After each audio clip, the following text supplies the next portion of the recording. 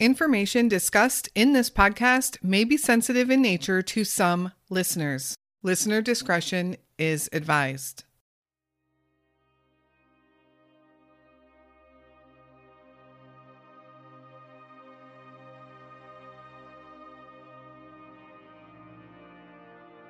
As a mom in the early 2000s, Julie Rank loved children and often took foster kids into her care. This is just one example of Julie's compassionate nature. Julie was also working as a nurse. She is described as the type of person who truly thrives on taking care of others. Julie was also struggling with her health during this time. She had been diagnosed with type 1 diabetes and she used an insulin pump. She was also suffering from a condition known as adhesive capsulitis, which is also known more commonly as frozen shoulder. This condition left her with chronic pain, although she wasn't letting it slow her down. In 2005, Julie and her husband at the time would divorce. They had 2 special needs boys together, and Julie continued to be a devoted mother. Almost immediately, Julie remarried a man by the name of Craig Earley.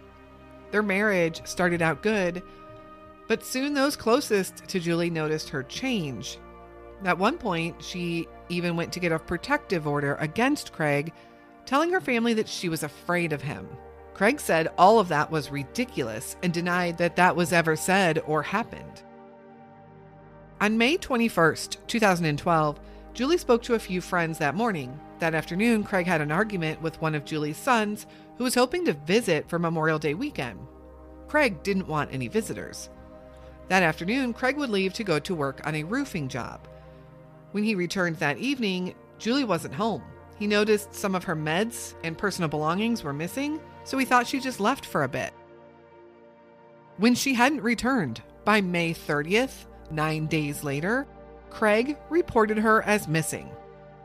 Where is Julie Rank Earley?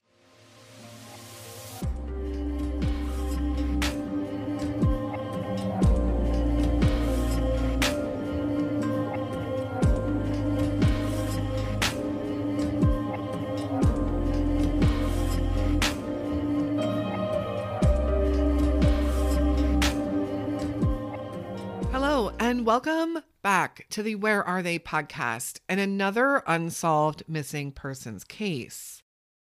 This case takes us to the town of Trotwood, Ohio, a suburb of Dayton, Ohio. The story of Julie is heartbreaking and frustrating. Her family and friends fear the worst, but hope for the best. To date, Julie has not been found. Before we dive in, a quick announcement. We are running a short-term fundraiser with a limited edition t-shirt and long sleeve shirt for sale. The link to that can be found in the notes and over on our social medias. This limited edition sale will run through the end of February and will benefit families of the missing. We will share those results in March. Of course, all of our links to our socials and my contact information can always be found in the show notes. Let's jump into Julie's story. Julie Rank was born July 20th, 1961. I can't tell you what her childhood was like, but I can tell you as an adult, Julie is described as very caring. She thrived on taking care of people. Julie worked as a nurse, and she soon became a foster parent, in addition to her responsibilities as a mom of 2 boys. She suffered from a few different medical problems. She was diagnosed with type 1 diabetes, and she used an insulin pump. She also had a condition known as adhesive capsulitis, which is commonly referred to as frozen shoulders. In addition, Julie wore glasses, and she was said to be nearly blind without them. You would never see Julie without her glasses on. None of that held Julie back, however, or dampened her spirits. She was always said to be kind-hearted and friendly. Julie had married and had 2 sons, both of whom would be diagnosed with disabilities. In 2005, Julie's marriage would end in divorce. She remarried soon after, a man by the name of Craig Earley, but that marriage would be filled with problems. In 2012, Julie was still working as a nurse. She was 50 years old, and her boys were now young adults. She had confided some of her marital problems to her family and friends, although Craig said there were no such problems at all. Many of these problems, according to her family, revolved around the issue that Craig had anger problems and could be violent. There were many positives in Julie's life, too. She had just bought a home in Trotwood, Ohio, a suburb of Dayton, Ohio, and she and Craig were living there.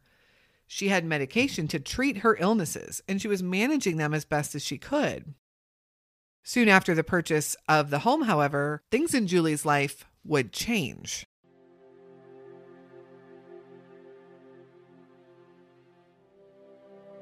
The disappearance.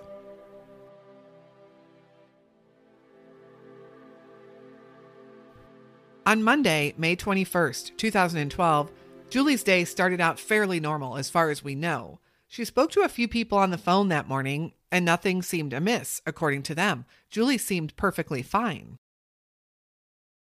Later in the day, Craig got into an argument with one of Julie's sons over the phone. The entirety of this argument isn't clear, but what's been reported is that her son wanted to come visit for the upcoming Memorial Day weekend, but for some reason, Craig didn't want him to. We don't know any other details about that call or that argument. We also really don't know Julie's reaction to that argument or that phone call. Around 3:30 p.m., Craig left the home to go work on a roofing job that he was doing.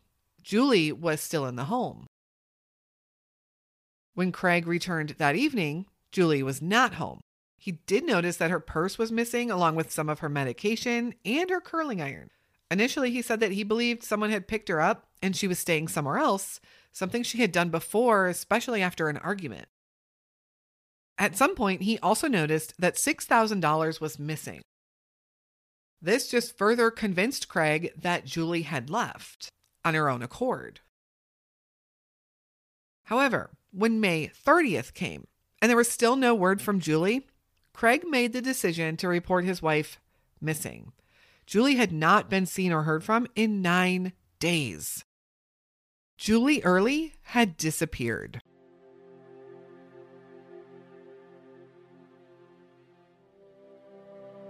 The search.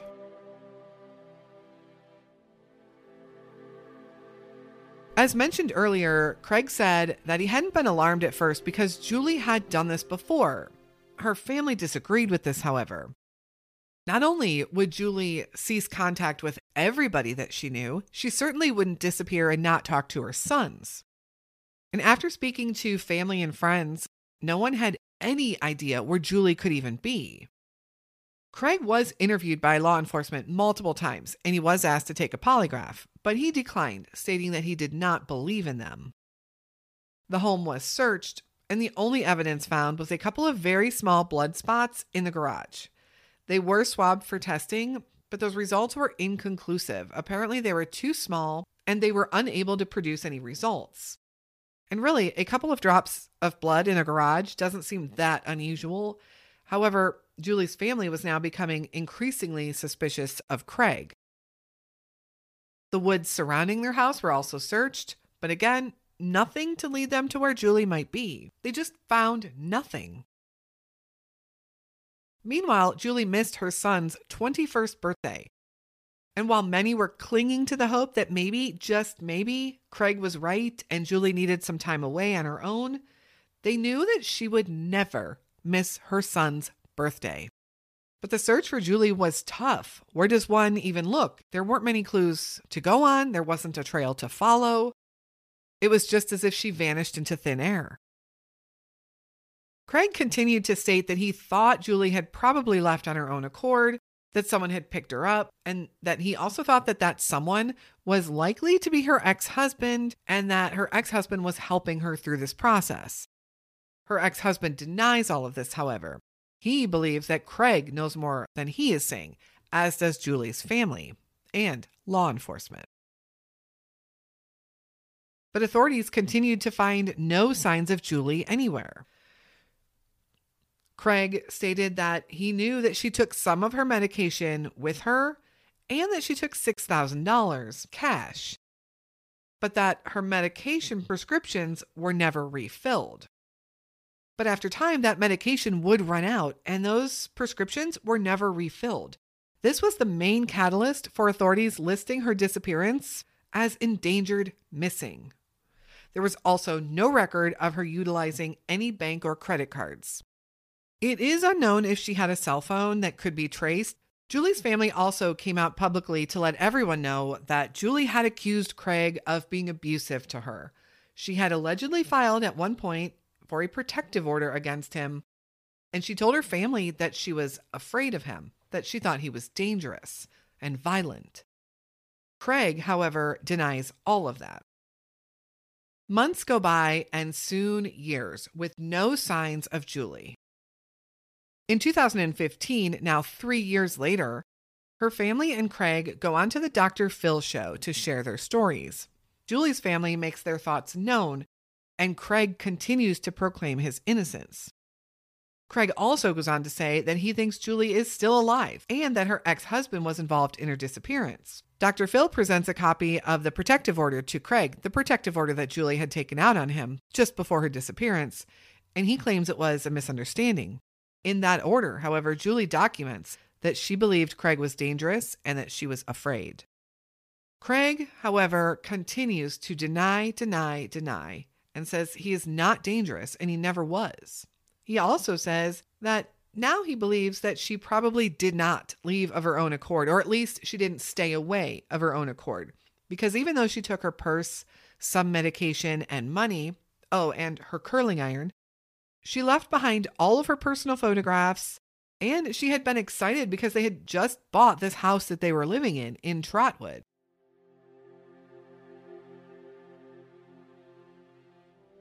Trotwood, Ohio.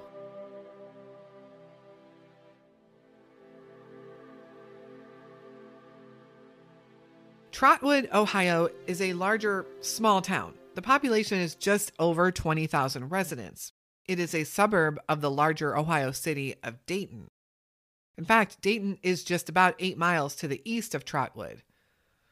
Notable landmarks in that area include the Wright-Patterson Air Force Base. The larger Eastwood Lake is about 12 miles away. Wolf Creek runs through town. And there is the 2,300-acre Sycamore Woods State Park nearby also. Are any of these locations significant to Julie Earley? Are any of these locations significant to Craig Earley? Trotwood itself is very much a town, but it is surrounded by parks, woods, and rivers and creeks. Wolf Creek runs through Trotwood and is described as a popular fishing spot and a scenic creek that visitors like to take walks by. By looking at Google Maps, the creek doesn't look huge. In fact, it looks relatively small as it runs through Trotwood, but it is surrounded by trees and brush in many of these areas, completely concealing the water from view in most places. Eastwood Lake is about 10 miles from Trotwood and is part of the Five Rivers Metro Park system in Ohio. The lake is a mile long and covers over 180 acres. I tried to find information on the depth and the water temperatures of the lake, but what I did learn is that it's a lake that presents certain dangers because it gets deep very quickly from the shoreline. In 2019, there was a drowning death of a teenager in which the safety of the lake was called into question. According to the website, Eastwood Lake is described as a Metro Park hub of outdoor recreation with a variety of water-based recreational activities as well as land-based recreational and leisurely activities. The park offers visitors many opportunities to actively experience nature without leaving the city. There is also the John Wolfe Park right in Trotwood, which seems to offer picnic and play areas for children and families. This park was also close to Julie's home, just about 1.5 miles away. Park does sit back off the road a bit, and it does have a pond. Now, I wasn't able to find some good photos of the interior of the park itself, specifically the pond area. So if you are local and familiar with that area, I would love to hear from you. Julie, along with Craig, lived in a home on Moline Avenue. This is a residential street with houses that sit pretty close together. There are sidewalks, not much cover, pretty open, meaning anyone coming and going from a house there would be easily seen. What stands out to me, however, is that Craig didn't report Julie missing for 9 days. By that time, people's memories fade. I certainly couldn't tell you if I saw a neighbor 9 days ago. I barely even remember what I was doing 9 days ago. We know that Julie was at home on the morning of May 21st, 2012. She indicated this to multiple friends that she spoke to on the phone.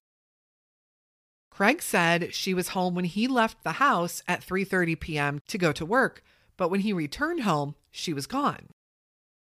He believed she had gotten picked up. So, did she get picked up by someone else, a friend, or someone she knew during that time? In broad daylight in her neighborhood? It certainly wouldn't raise any red flags to anyone seeing her get into someone's car willingly. And this was back in 2012. Ring doorbells weren't publicly available until 2014, and then it even took several years for them to gain popularity. So she could have easily gotten to a car unnoticed and left. But with who? And would Julie really leave her family, especially her sons? I wanted to look into that area and specifically the other missing person cases from Montgomery County, Ohio. I know Ohio has what is referred to as a couple of hot spots for missing person cases. Montgomery County just might be one of those hot spots. I covered the case of Chelsea Coe before, a 25-year-old young woman who vanished in September of 2017. And back when I was researching her case, I came across a few others that some speculate may have been linked. Amber Flack vanished from the area in September of 2016, and Melinda Miller went missing in February of 2017. When all of these women started disappearing, and there are more, talk began of a possible serial killer in the area. By the way, all 3 of those women I mentioned are still listed as missing, and their cases have not been solved. Julie Earley went missing from Montgomery County. However, she did disappear in 2012, a full 4 to 5 years before Amber Flack, Melinda Miller, and Chelsea Coe.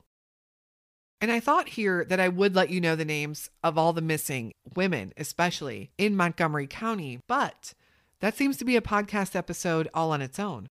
According to Montgomery County Sheriff's Department, there are 51 unsolved missing person cases in the county. 34 are under the age of 18, children and teens, and 17 of them are adults. Is Julie's case connected to any of these other disappearances, or is it more likely completely unrelated? I know everyone involved has their theories, and there does seem to be one main prevailing theory, but I do suppose at this point we just can't really rule anything out if the case is unsolved. So what questions do we have about Julie's disappearance? First, was Craig's alibi confirmed that he was indeed at a roofing job on the afternoon and early evening hours of May 21st, 2012?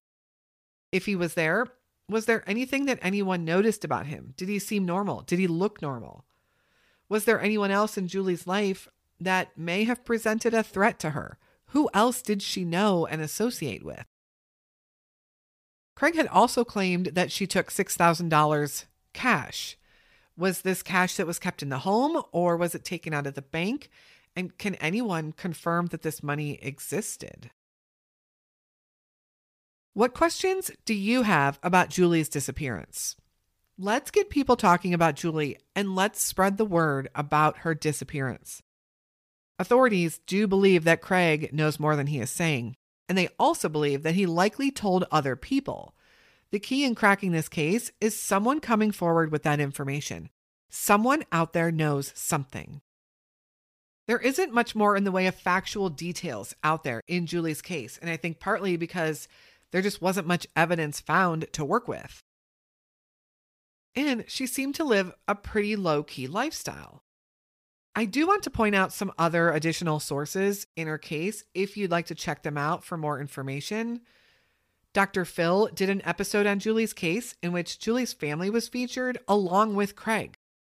Dr. Phil confronted Craig with some tough questions, even the protective order Julie requested against him. But Craig maintained his innocence and stated that he believed that Julie was still alive, but likely not staying away of her own accord.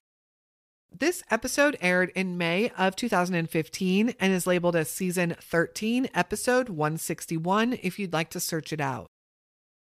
The Unfound podcast also aired an episode featuring Julie's story in which Julie's sister was interviewed. This episode aired in June of 2018, and it is titled Julie Earley, A Lethal Combination. You can find the podcast by searching or visiting the podcast website at theunfoundpodcast.com. The family also set up a Facebook group called Missing Julie Earley. Please go join the group and show your support to the family. Julie is described as a Caucasian female standing 5'4" tall and weighing around 135 pounds when she was last seen in May of 2012. She was 50 years old then and would today be 62. Julie has sandy blonde hair and green eyes. She suffers from type 1 diabetes and a painful shoulder condition. She also wears glasses and is said to be almost legally blind without them.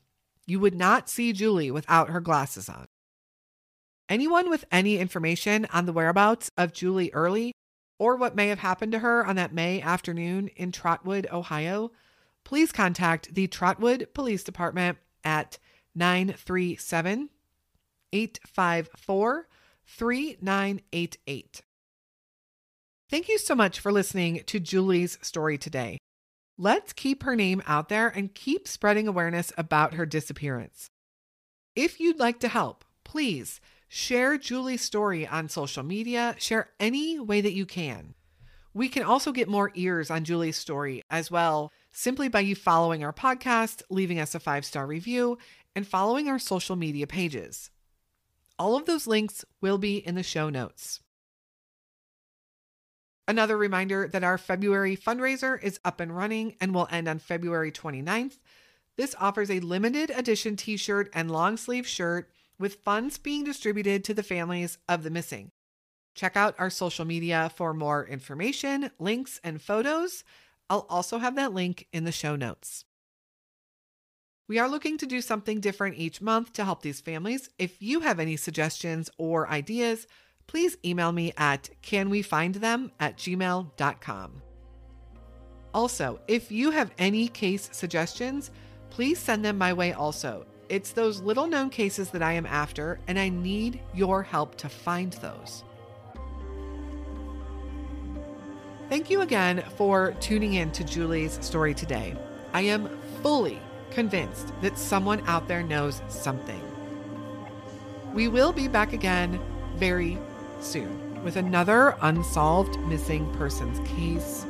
And until then, stay safe and hug your loved ones.